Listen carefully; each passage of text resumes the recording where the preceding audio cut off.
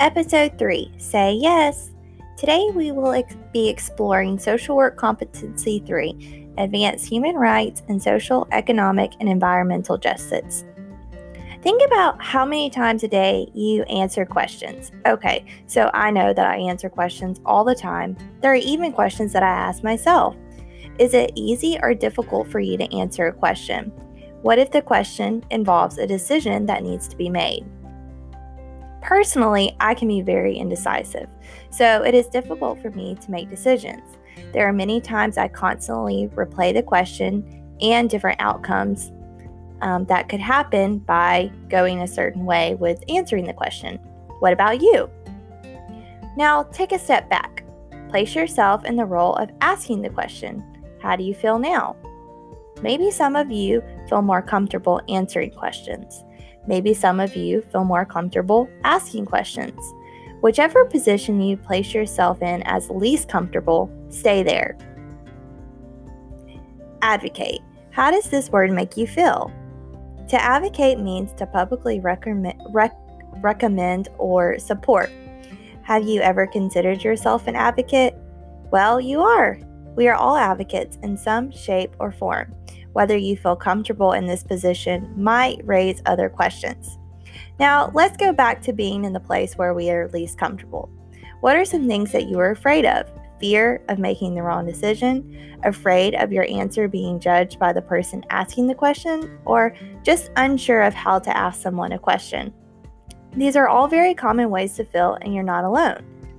Now, think about the women we serve. While in a client advocate position, our job is to publicly support. Wow, how do we do this? By asking and answering questions.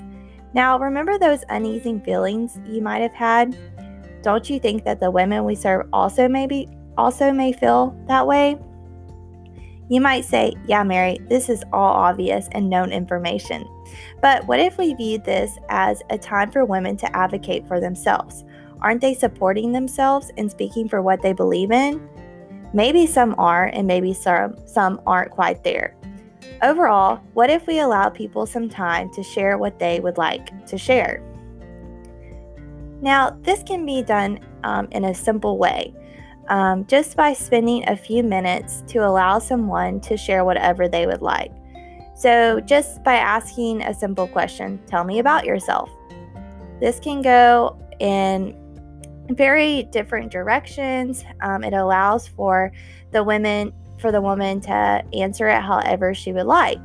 It also allows for you to see where they are at. Are they able to see outside of the unit and why they came in? Or is the only thing they can think about a test result?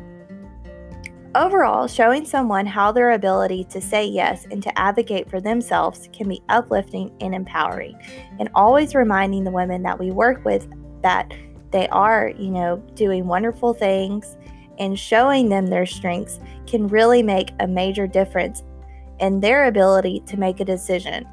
So, not to mention, thank you for your constant yes to serving. Until next time.